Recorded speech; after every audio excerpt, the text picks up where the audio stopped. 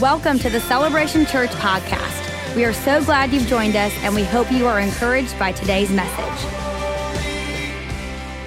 How we doing? We doing well? Hey, it's awesome to be here.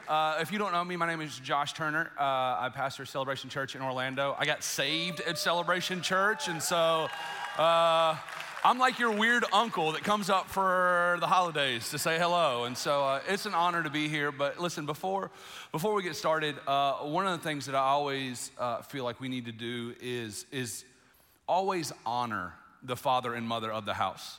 And I want you to know, I was just talking about it with Pastor Drew backstage and Tarek. There will never be a day that I will not want to serve under the leadership of Stovall Weems. And he is, hold on. We're gonna do it in a second. Hold on. Wait for it.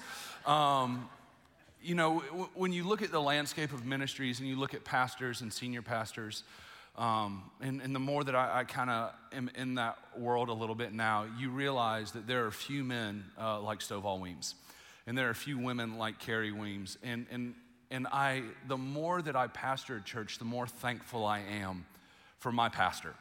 And it is an honor for all of us that we get to sit up under their leadership, their prayers, their teaching, and their pastoring, because Ireland, Zimbabwe, Orlando, Fort Lauderdale, Orange Park, Amelia Island, none of these would be happening if it weren't for a number of years ago, a husband and wife and a couple other couples, Pastor Chris and Ashley Brooks, being obedient and faithful to what it is that God spoke to them. And so, man, can we please honor our senior pastors, Pastor Stovall and Carrie Weems, and put our hands together?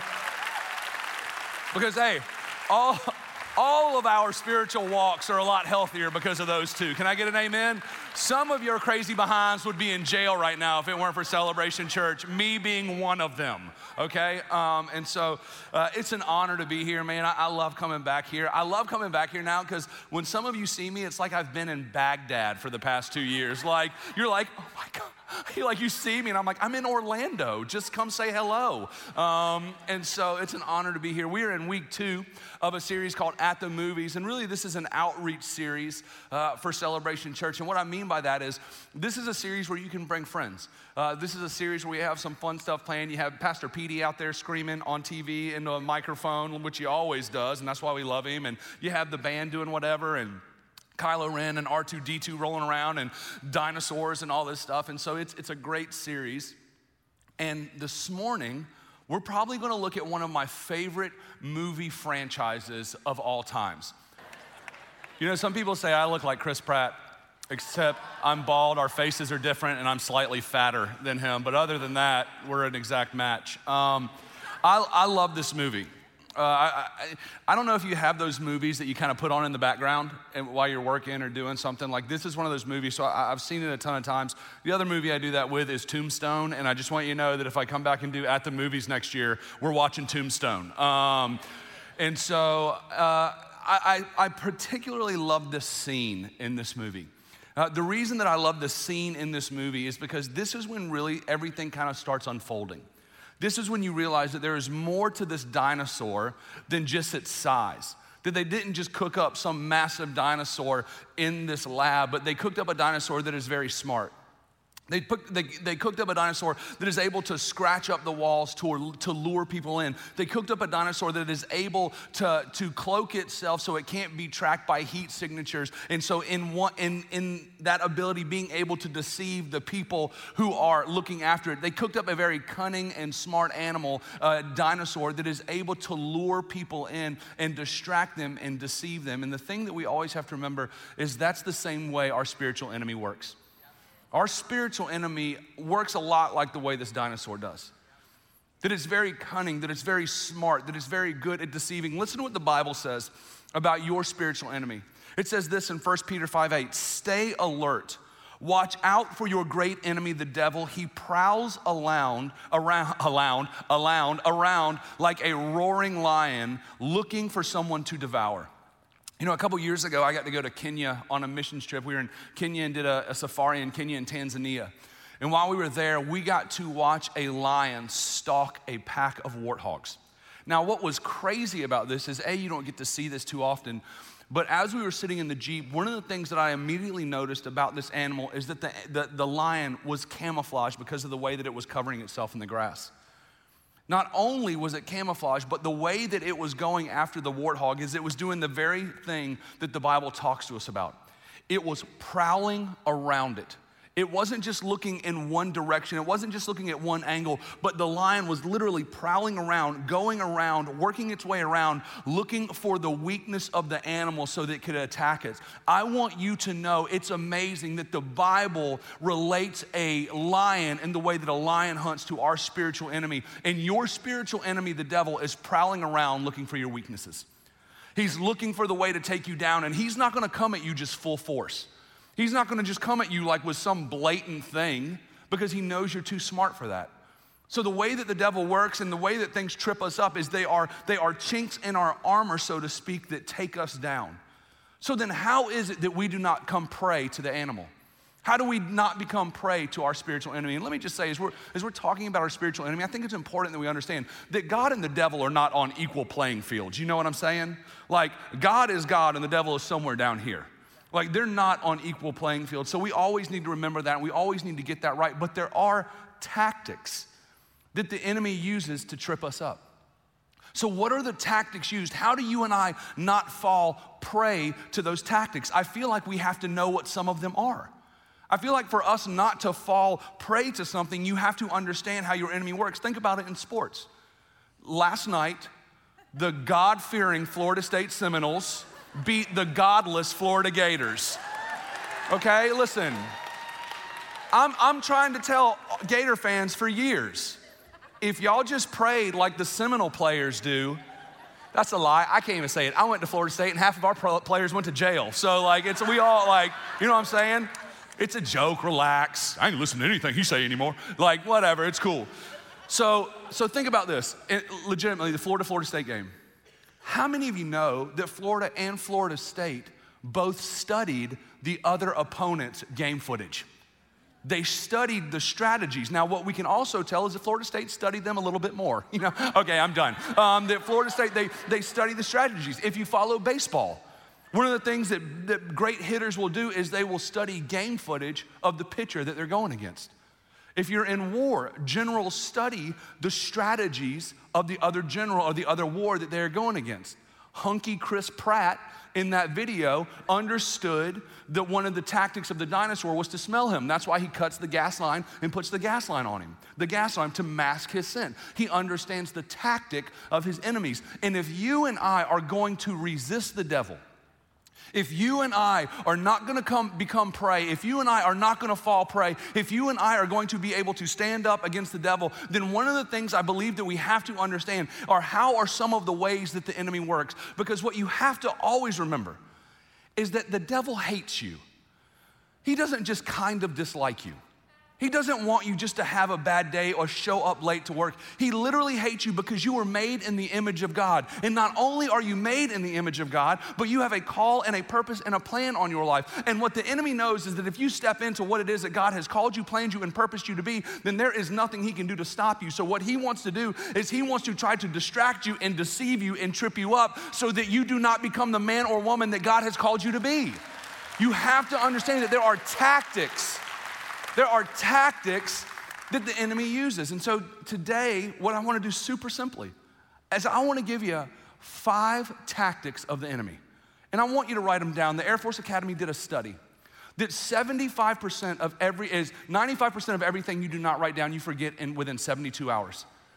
95% of everything you do not write down, you forget in 72 hours. So here at Celebration Church, we don't want you just to be hearers of the Word of God. We want you to be doers of the Word of God. And sometimes when a pastor is preaching to you, there's going to be something the Holy Spirit speaks to you. And I hope that we all know this, but anytime anybody is on this stage preaching, whether it's Pastor Stovall, myself, Pastor Keith, Pastor Jason, Pastor John Wyatt, whoever it is not us who is coming up with this. It is the Holy Spirit who is speaking through us. So do not take the words that the Holy Spirit gives you and speaks to you and attribute them to a broken man. Because what it is the Holy Spirit speaking directly to your heart. And sometimes you need to write it down because there's going to be a day when the devil wants to steal it from you.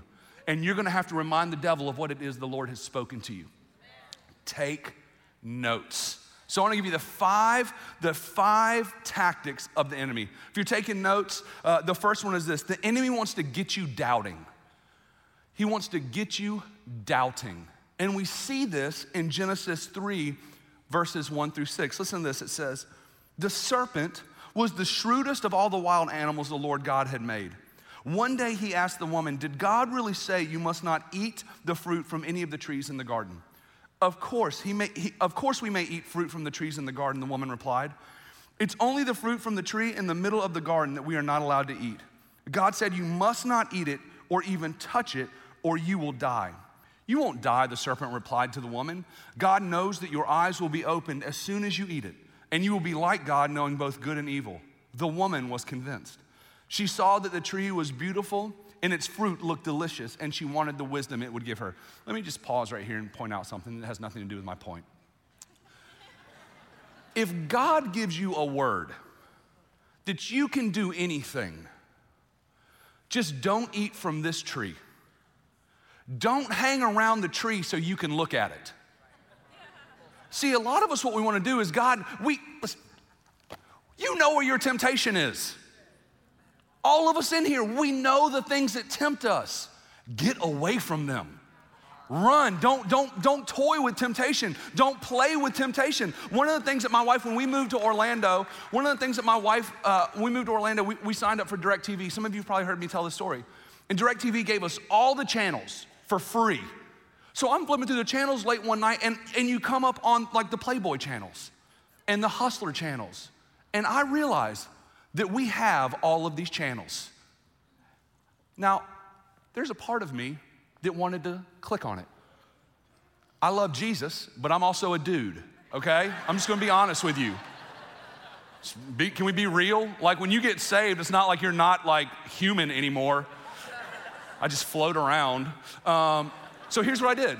So I take the remote and I go, nope. I put it down and I go to bed. I'm like, wake up, girl. No, I just put it down. And so, y'all are dirty. I didn't mean it that way. Y'all need to do something different here. I don't know what's happened since I've been gone. I'm holding Pastor Jason accountable. Heathens. So the next morning we woke up and I told Becca, I said, hey, they gave us all these channels. She goes, yeah, it was some free promotion. I said, I need you to call them and get them out of this house. And she goes, why, are you gonna look at them one time? I go, yes, I need you to get them out of the house. If you know your temptation, stay away from it. Don't mess with it. Don't be like God telling Eve, hey, you can eat anything in the garden but that one tree, and Eve just does this and just stays there. All right. So she took some of the fruit and ate it. Then she gave some to her husband who was with her, and he ate it too. The number one scheme that you see here is that the enemy gets Eve doubting, but just not any doubting. He gets her doubting God's goodness. Look again at what he says. He says, you won't die, the serpent replied to the woman. God knows that your eyes will be open, and as soon as you eat it, you will be like God, knowing both good and evil. He convinced Eve that God was keeping something from her. Eve, God's not that good to you. Eve, you know why he doesn't want you to eat that fruit? Because what God knows, Eve, is that if you eat that fruit, you'll be like God. You'll know good and evil. Eve, God's not that good. He's trying to keep something from you. Think about how many people have no relationship with Jesus Christ because what they think is that God is trying to keep something good from them. They are doubting God's goodness. Like, let's just take sex, for instance. We have a lot of young people in here. Our church in Orlando is very young. And so one of the arguments that I hear all the time with people is, well, God doesn't want us to have sex because he's trying to keep it from us. No, that's not true. The reason that God doesn't want you to have sex before marriage is because he understands that it's more than just a physical act and that there is something that attaches to that person. And you can never get that part of you back. So the only things that God ever tries to keep from us are not things that would help us enjoy life more, but they are things that God protects us from. And sometimes proof of God's love for you is the fact that he said no to your prayer. For instance, did you ever have a girlfriend in high school, boyfriend in high school that you loved, college? They were the one. and you would go to sleep at night, Lord, if you would just let me marry, fill in the blank. Lord, I will serve you the rest of my days. Lord, every time I look into her eyes, I see the faces of our unborn children, Jesus. 20 years later, you run into that person. Lord, I want to thank you that you did not answer my prayer. She's like at Walmart buying a spare tire and underwear. You're like, you can't buy a spare tire and underwear in the same place. Do not doubt God's goodness. The second tactic of the enemy is this. He gets you separated. He gets you separated. If you ever watch National Geographic, one of the things that you'll notice is when in a pack of predators are hunting a herd of animals, they have one thing that they do. They separate an animal off. And as they separate an animal off, that animal is more vulnerable and they attack that animal. Do not separate yourself. Do not believe the lie. We had this young lady at our church in Orlando that said that she felt like God was calling her away from the church for a season to focus on him by herself. So what I said to her, because I'm very loving and compassionate, I said, cool, so Jesus came to establish his church and sent the disciples out 2 by 2, but he's calling you to go it alone. Don't ever believe that lie. Jesus Christ is never going to call you to separate yourself. There is safety in the herd. And when Jesus came to establish his church, I think it's always important for us to remember the church isn't this building. The church is you guys. It's the community of you guys. That's why community groups are a huge deal at Celebration Church. Because what we know is that if you can get 7 or 8 good friends that you are in community with, your life is going to be better and it's going to be easier for you to follow Jesus. You know why they've got Growth Track Step 4 today? You can go and be a volunteer. You know why we want you to do that? Not because we need another greeter. All of you in here were greeted 37 times before you got to your seat. How are you? I'm good. How are you? Good. How are you? Fine. How are you? Good. We're the same way in Orlando. You know why we want you to be a part of a serving team? Because you instantly are plugged into community. Because you instantly meet people. And that when you go through a hard time and a hardship comes your way, you're not trying to figure it out by yourself, but you have some other people that you can lean on besides the pastors of this church. You have some people in your world that you can grow with and learn with. And listen, the devil wants to deceive you. And the whole thing about deception is you don't know you're being deceived. That's why you need to be in community with other believers and not separate yourself, because you need a brother or a sister in Christ when you start believing something foolish, which all of us do from time to time, that can say, hey, I don't necessarily think that's God. I think that's just your crazy behind. And I love you in the name of Jesus. Do you know what I'm saying? And help you walk some stuff out. Listen to what the scripture says. It says this in Ecclesiastes 4:12. A person standing alone can be attacked and defeated, but 2 can stand back to back and conquer. 3 are even better, for a triple braided cord is not easily broken. You need to make sure that you are in some community. Some of you at the end of the service, you need to immediately get out of your seat and walk to the God First Life room. And you need to go through step 4. Not because you need to be an usher or a greeter, but because you need some friends. And when I say friends, I mean Christian friends. All of us have those people in our lives that weren't the greatest influences. Sometimes in your walk with God, the next step for you isn't anything that is super spiritual, but just surrounding yourself with the right people. I've already told my family and our church, if my son starts hanging out with the wrong people, we will move to Alaska and live in an igloo, and he will interact with no human being except for baby seals. That is it. Because it is who you surround yourself with. And the enemy wants to separate you from anybody that can be a positive influence on you, and you need to not buy into that, and you need to fight to stay in the herd, because there is safety in the herd. Number 3 is this. The enemy wants to get you twisted. He wants to get you twisted.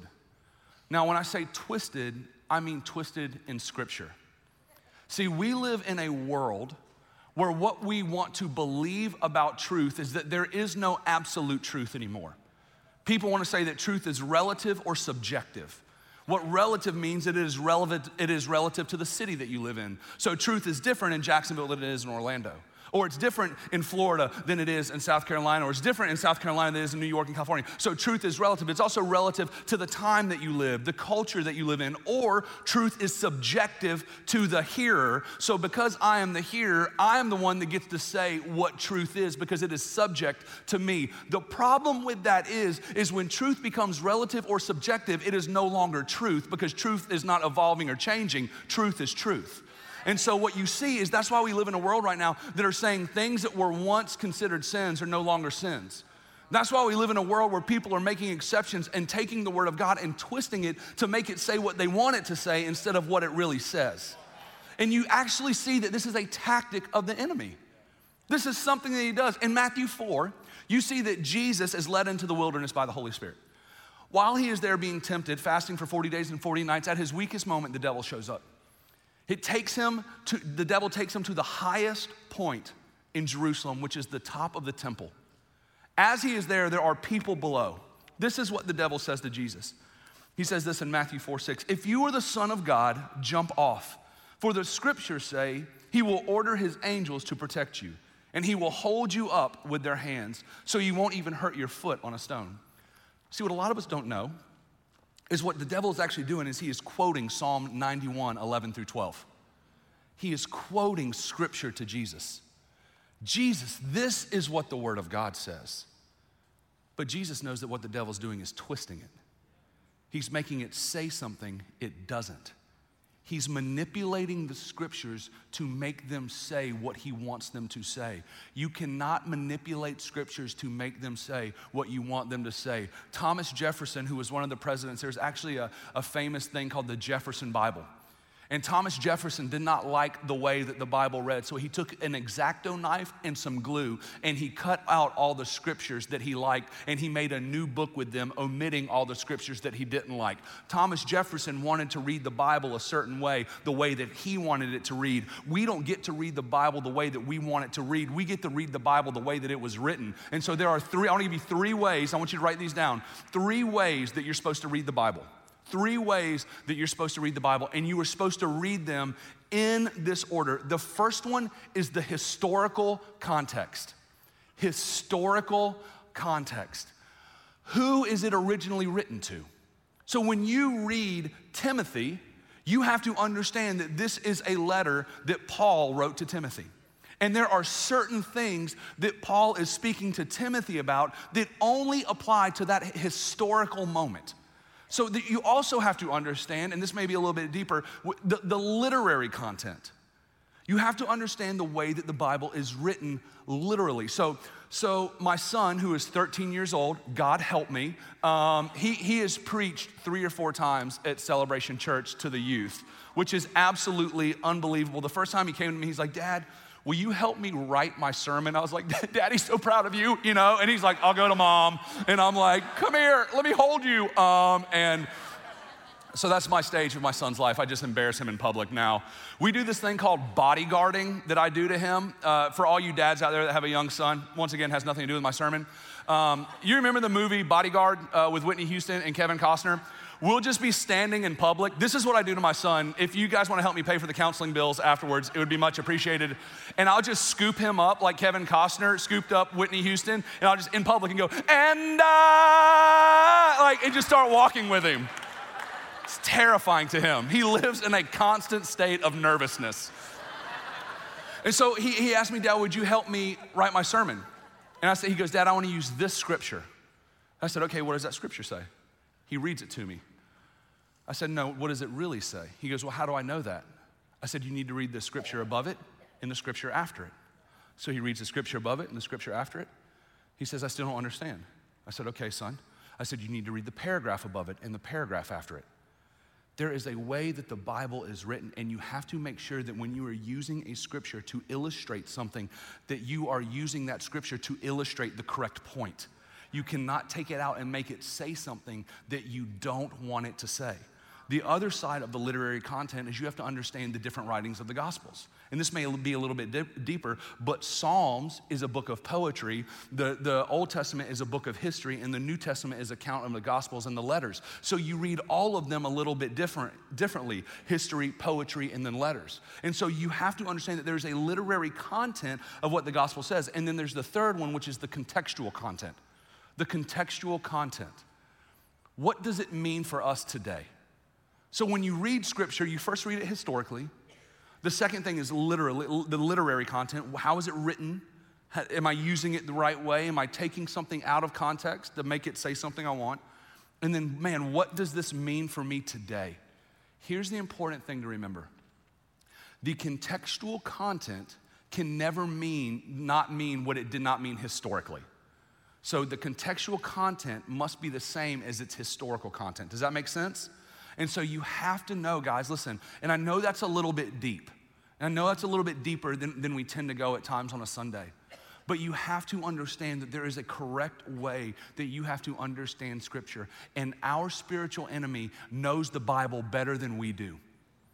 And he is going to twist Scripture I cannot tell you how many conversations I have had with people since we have started the church in Orlando, having to defend biblical doctrines, and almost 100% of the time, it is somebody who is taking a scripture and a story and making it say what they want it to say instead of what the Bible is really saying in that moment. You have got to know the Word of God, and do not let the devil get you twisted in Scripture. Amen?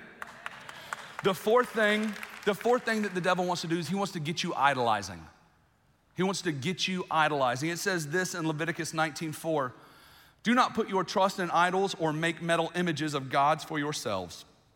I am the Lord your God. Now, I don't think anybody is gonna go home and make a metal image of a God to worship today. If so, you need to come and immediately meet with Pastor Keith Pittman and Jason Boland directly after the service because they got some deeper things they need to work out with you. But here's the reality. All of us have idols. John Calvin said that the human heart is a factory for idols. Some of the idols that you have are your family. Some of the idols that you have are your spouse. For some of you, the idol that you have is your body. Now, these aren't sinful things. You should care about your health. You should care about your family. You should care about your spouse. You should care about your job. But when you take them and put them in the place that is reserved for God, it becomes an idol. It becomes something that you have placed over God. And listen, God cannot be number two. God is first in the universe. If you go back and read the story of Cain and Abel, the reason that God could not accept Cain's offering is because when Cain brought his offering to God, it says, and in the process of time, Cain brought an offering to God, illustrating that Cain did not bring the first fruits to God. He just brought an offering to God. So God could not accept Cain's offering because God cannot be number two. The theological term for that is the preeminence of God. God is number one. God is massive in the universe. God is number one on this planet. He is the Alpha. He is the Omega. God cannot be number two. So when you take something that should be 2, 3, or 4 on the list and elevate it to number one, you have an idol in your life. You have something that you have placed in the position of God. Let's just take money, for instance. This is what it says. Proverbs 3:9. Honor the Lord with your wealth, with the first fruits of all your crops. Malachi 3:10, bring the whole tithe into the storehouse, that there may be food in my house. Test me in this, says the Lord Almighty, and see if I will not throw open the floodgates of heaven and pour out so much blessing there will not be room enough to store it. So what you see is God says, bring the whole tithe in the storehouse.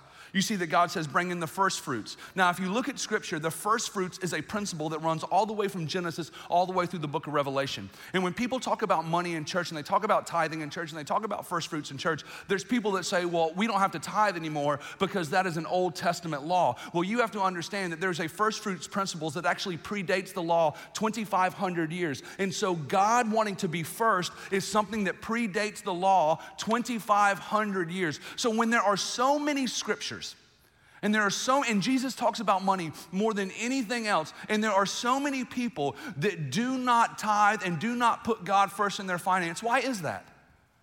Because they have an idol. There's an idol. And we've got to get good, guys, at deconstructing the idols in our life. We've got to get good at breaking them down. And here's the thing. We will battle this for the rest of our lives. Following Jesus, there's a term called progressive sanctification, that as you are walking with Jesus, you become more holy and you become more sanctified, meaning that the closer you get to God, the more that you're gonna realize the things inside of you that you need to give to God. So if let's say you overcome the idol of money and you start tithing and you start putting God first, well, there'll be another idol that comes up. I'll tell you, for me right now, the idol that is the hardest for me to defeat is my job. I will make it about my job in a heartbeat. It is hard. And so I have to make sure that I'm always deconstructing the idols in my life, because God wants to be number one in your life. God is number one in the universe. He will always be number one. And where you place him in your life does not change his position in the universe. So what I would do is make sure that where you align God in your life is also the same place that he is aligned in the universe, and that's number one. The devil wants to get you twisted with idolizing. Don't do it, that's a tactic. The fifth and final one is this. The devil wants to get you prideful. He wants to get you prideful. He wants you to believe that you have what it takes, that you don't need Jesus, that you're tough enough, that you're strong enough. I talk to friends of mine and they're like, well, man, I don't need Jesus. That's weak. It is weak. I need Jesus because we were created that way. We were not created to be able to handle it all on our own. We were not created to be able to do it all by ourselves. We were created to be in a relationship with the one that can handle it all. We were created to be in the relationship with the God of the universe. And so what the devil wants you to believe is you don't need God. You can do it. You're strong enough. You're tough enough. Proverbs 11:2 says that pride comes before destruction. People start believing in their own hype. One of my favorite pastors is Charles Swindoll. Charles Swindoll says, don't read your clippings, whether they're good or bad. Don't believe it. Don't believe what people say. Fight for your humility. So if these are the tactics of the enemy, how do we overcome them? Well, I believe the Bible gives us an answer, and it's James 4:7. So humble yourselves before God. Resist the devil, and he will flee from you. Humble yourself. You know what humility looks like before God? For some of you in here, it's the moment where you get saved, where you confess with your mouth and you believe in your heart that Jesus Christ is the only Son of God. Dead, buried, resurrected, and he saved you, and you can't save yourself. That takes humility. For some of you in here that are already saved, it looks like repentance. We have to understand that when we come into the presence of God and ask God to forgive us of our sins, what it does is it reminds us of where God is and where we are. It takes humility to do that. When you ask God to help you, when you pray and spend time with him, it takes humility to do that. And the second part, it says, flee from the devil. Flee. Run. What would this world look like if Eve had fled from the devil? How would all of our lives look? And listen, we're not always great at this, right? But what would it look like to flee? For the next time that you're tempted, that you're like, I'm out of here, and you run. And the promise of God, not the promise of Josh Turner, not the promise of Stovall Weems, of Keith Pittman, of Jason Boland, of Chris Brooks, of John Wyatt. The promise of God is the devil will flee from you. Humble yourselves before the Lord. Resist the devil, and he will flee from you. And for some of you, this starts with committing or recommitting your life to Jesus. I got saved at Celebration Church. I'm that dude that got saved on a Sunday hungover from Saturday. I remember it. And I pray that the Lord never lets me forget where he brought me from. Ever. You want to stay humble? Remember who you were before you were saved. And I pray that God never lets me forget that. And for some of you, this is your moment. You humble yourself in this moment, realizing that the Lord saved you. The Bible says that all have sinned and all have fallen short of God's glory. What that means is all of us need a Savior. There is not one of us in this room that is able to save yourself. You can't do it. It is a free gift so that no man would boast. It is a free gift that God gave us salvation. But it takes a humble heart to raise a hand and say, I need Jesus, and confess with your mouth and believe in your heart. Humility. God saved you. The Bible says that there is one way to the Father, and that is through the Son.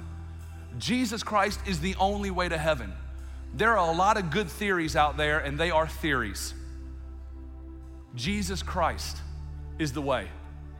The reason that we are able to resist the devil isn't because of your own power. It is because of the Spirit of God that is residing inside of you. It is because of the power of Christ that is residing in you, that when the devil tempts you, you're able to be like, no, not today.